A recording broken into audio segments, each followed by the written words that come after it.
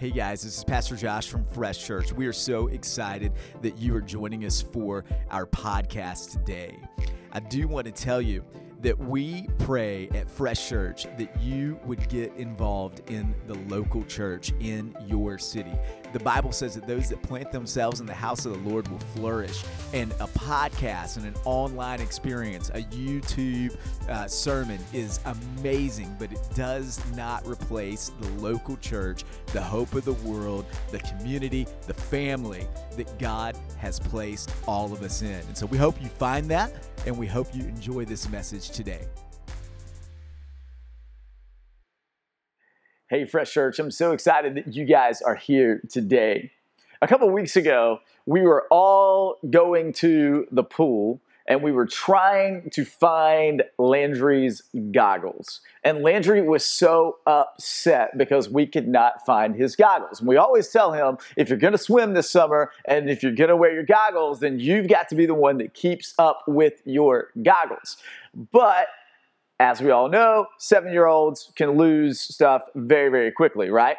And so we're searching the car. We're like, is it in my bag? It was in this bag. I know it was there, Dad. I know it was here, Dad. I can't find them anywhere. And just this whole entire meltdown. Well, I don't even want to go to the pool if I can't find my goggles, because it was that important to him that he found his goggles. Now, eventually we went to the pool. He borrowed Brooks's goggles, and Brooks saved the day by letting Landry have a pair of goggles. And a couple days later, we ended up finding the goggles. But he was so distraught about not being able to find one little pair of goggles. It was going to totally ruin his experience at the pool that day if he wasn't able to find these goggles. And I wonder how many of us would get so upset if we couldn't find our phones for a moment. You know that time when you're like, where's my phone? And you freak out and you were searching your house for your phone because it is that important. But what about somebody's soul? What about that person that you know is lost? Is out in the wilderness all alone, out in the wilderness of life, out in the wilderness of depression, out in the wilderness of anxiety, out in the wilderness of sin, and yet we are not doing anything about it. It doesn't freak us out. It doesn't change our mood. It doesn't change our day. Jesus in Luke chapter 15, over the next couple of weeks, we're going to be studying in Luke chapter 15 to close out summer Bible study. And I'm so excited about us just diving into this passage because Luke chapter 15 is some of the most beautiful stories ever written. And it's straight from the heart of the Father and Jesus himself. If there was ever one chapter of the Bible that God would say, this is my heart, it's Luke chapter 15. And this is what it says starting out in Luke chapter 15. It says, many dishonest tax collectors and other notorious sinners often gathered around to listen to Jesus as Jesus taught the people. And isn't it great that people that were far from God, that were not considered religious, loved to hang out with Jesus? And isn't it great that Jesus didn't push them aside and be like, hey, no, y'all are sinners, right? I love the fact that the writer here says many notorious sinners, many dishonest people. I wonder if you were to think about your friend group, would it include some dishonest people?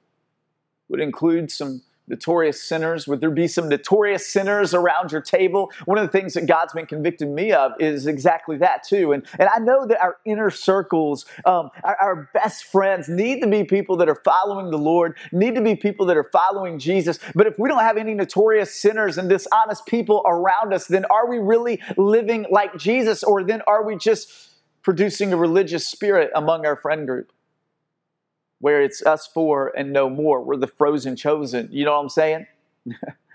And God's been convicting me of this. And so one of the things that we've been doing is really just trying to go, okay, well, who do we know? And I go, man, I don't know if my neighbors go to church at all. I don't know if they know the Lord at all.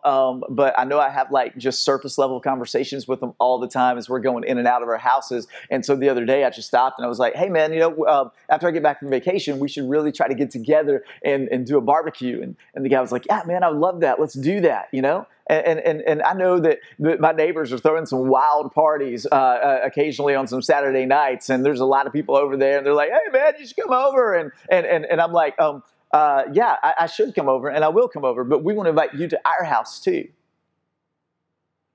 I wonder if you think about your life, if you go, "Who do I know?" That certain people, certain religious people, would say, "Oh my gosh, do you see who they're hanging out with?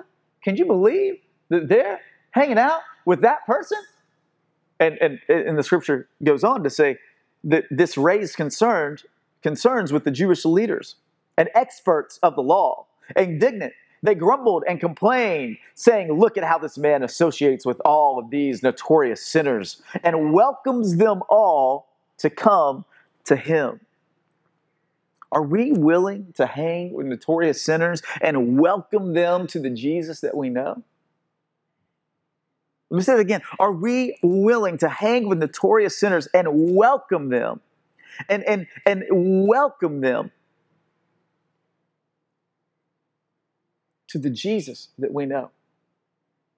I love that.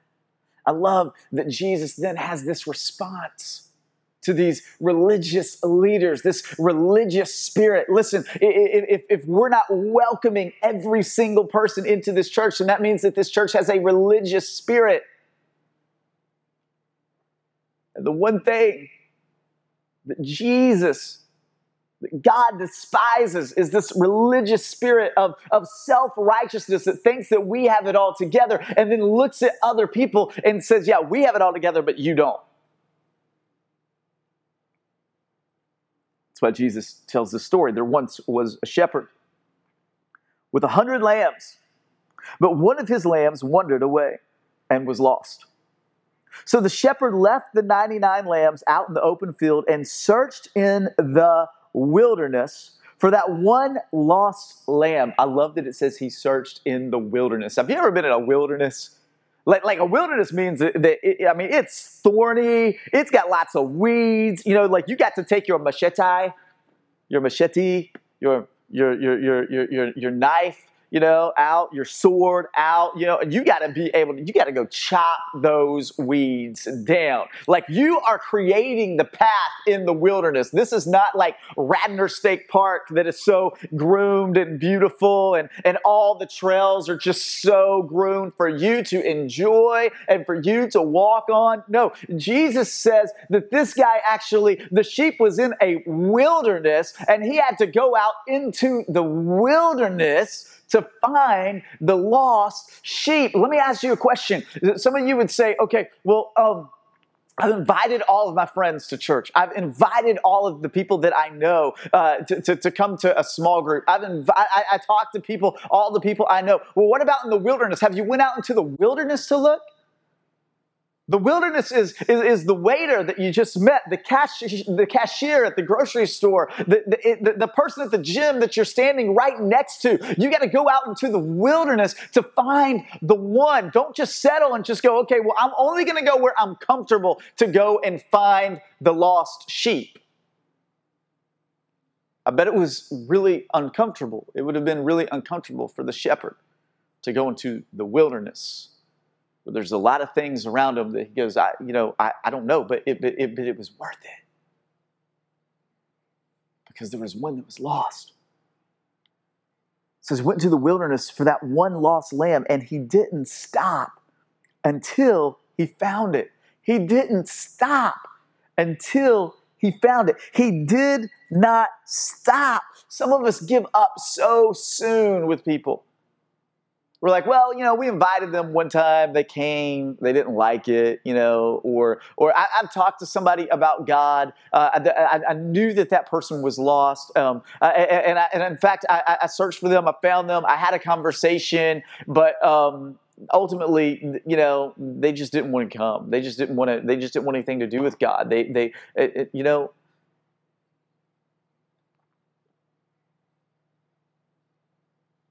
But what if you're one conversation away from breakthrough? What if the shepherd was just like, oh man, I've been out here for hours in this wilderness. I haven't eaten. I'm just gonna go back home. I'm just gonna leave this little lost lamb out there, because do you know that there's people that are lost and they're scared to death right now, and they're going through personal hells right now, and we need to not give up. We need to keep on searching until we find them. Reminds me of a story from a mentor of mine, and he was telling this story one time, and he said, one time I met this celebrity, and we had a very surface level conversation, but I didn't get his digits, because ultimately I looked at him and I said, man, this guy's got his life together. Look at what he's driving, look at his clothes. Why does he need me in his life? He doesn't really need me in his life. This was just a random coincidence that we met anyways. And so, man, great. Hey, let's get the pic, selfie, boom. And they walked away. About 2 years later, he saw that same celebrity in an interview with someone. And this celebrity said that 2 years ago, and it was basically the same time frame that they had met. He said, 2 years ago in that time frame, I was the most depressed I'd ever been. I was thinking about killing myself every single day. See, on the outside, that guy looked like he had his life all together.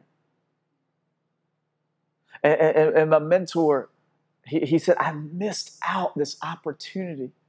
That there was somebody that was lost and hurting, and I just looked at them as they were so successful, and as that they had their whole entire life together, but on the inside, he was slowly dying. And I had the hope of Jesus in me to be able to go into that part and go, you don't have to have these suicidal thoughts. You don't have to have this depression. You don't, I'm here. I want to search for you. I want to step into your world. But he didn't do it. And luckily, that guy's still there. Luckily, he found the help that he needed. But at the end of the day, imagine there are people out there right now that need you to not stop looking for them. To go, I'm not going to stop. Jesus says that the shepherd did not stop. He said he kept searching until he found it. And then when he found it, with exuberant joy, he raised it up and placed it on his shoulders. He didn't scold the sheep. He didn't be like, I cannot believe you ran away. Look at you, sheep. Look at you. Look at the mess that you have made. Maybe you're in here today, you feel like you're that lost sheep. You're the one that just ran away. You're the one that's been out in the wilderness. And here's what I want to tell you, that God is searching for you. And he has never stopped searching for you, and he never will. And when he finds you, that's what I love about Luke chapter 15. When he finds you, he isn't going to scold you. He isn't going to be mad at you. He isn't going to say to you, I cannot believe that you did that last week. How dare you? He's not there to condemn you. He wants to love you. He wants to give you his grace. He wants to celebrate the fact that you are now back into the place that you were always created to be, which is in his arms. It's in his arms. And he picks you up and he puts you on his shoulders. And with exuberant joy, it says, listen, with cheerful delight, with exuberant joy, he raised the sheep up and placed it on his shoulders, and carrying it back with cheerful delight, going, look, everybody, returning home. He called all his friends, all his neighbors together and said, let's have a party. Let's party. Party Rock is in the house tonight. Come on.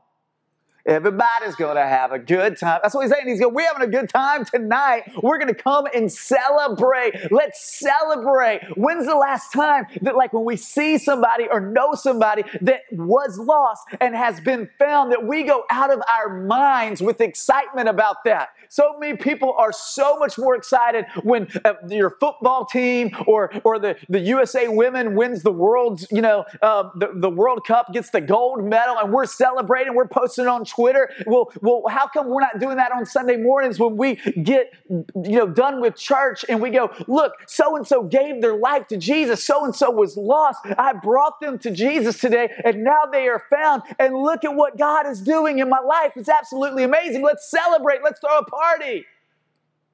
That's what this place should be every Sunday. It should be a party. Yeah, it's going to be a place where we get into the presence of God. But it should be a party. It should be a celebration of God saving the lost. Because if there's no lost people that are really coming here, and it's just the frozen chosen, like I said earlier, then what are we doing? Like what are we doing? That means we have a religious spirit and not the Holy Spirit. Because the Holy Spirit is a spirit that draws all men unto himself.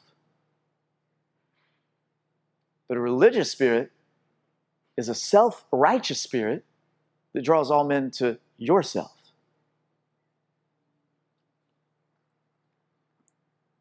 Jesus said, let's have a party. Jesus said, come and celebrate with me the return of my lost lamb. It wandered away, but I found it and brought it home. You will not be able to find Jesus on your own. He finds you right where you are. And he brings you home to where you were always supposed to be. Jesus then continued, in the same way, there will be a glorious celebration in heaven over the rescue of one lost sinner who repents and comes back home and returns to the fold, more so than for all the righteous people who never strayed. You see, the 99 in the story represents all the people that thought that they knew God, because he's telling the story to the religious elite, the Pharisees, and some of us all have a tendency to be a Pharisee sometimes, to think that we are righteous, to think that we did something to earn God's favor and grace. Look at how we study the Bible. Look at how we come to church. Look at how we pray, and look at all those nasty sinners out there. But he says, if that's your attitude, that you think you are righteous, there's more celebration in heaven over one lost sheep who wandered away from the fold, who wandered away and went toward sin and went toward the things that we've told them not to do, but then returns back home to God. There's going to be a party in heaven for that one lost sheep who knows that she's broken, who knows that he is having to go face down on his knees in humility before God and saying, I'm not worthy for you to lift me up on your shoulders. But you're the exact Savior that I need. And I recognize that I can't save myself because I'm out here lost in this wilderness, wandering around on my own. And the only one that can pick me up and save me is you, Jesus. See, the rest of the sheep back home, they were like, oh, man, I can save myself. I've got the law. I've got Abraham. I've got Isaac. I've got my tradition. I've got my religious spirit.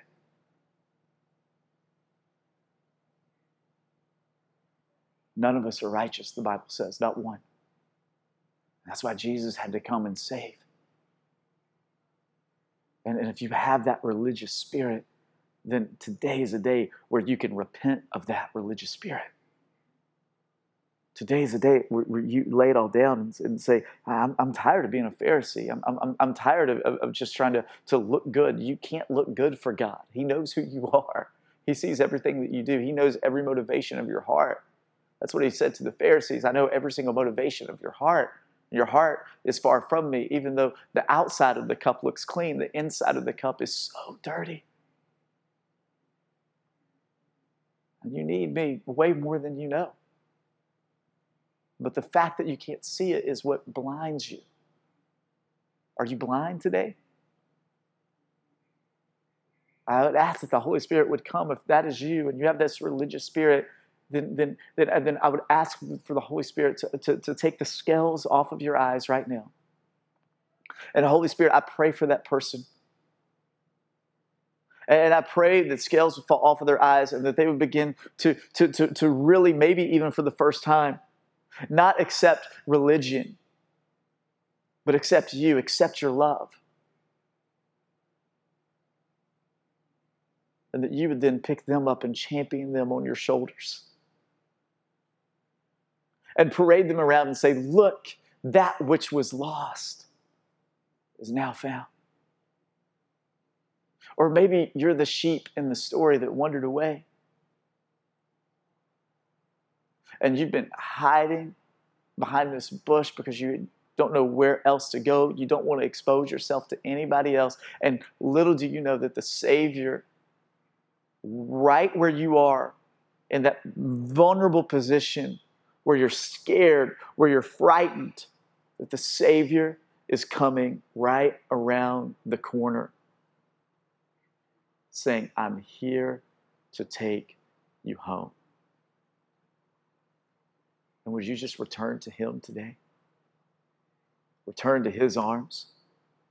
Return to the place you were always supposed to be. Let Him take you and parade you and call all of His friends and say, we're having a party because that which was lost is now found.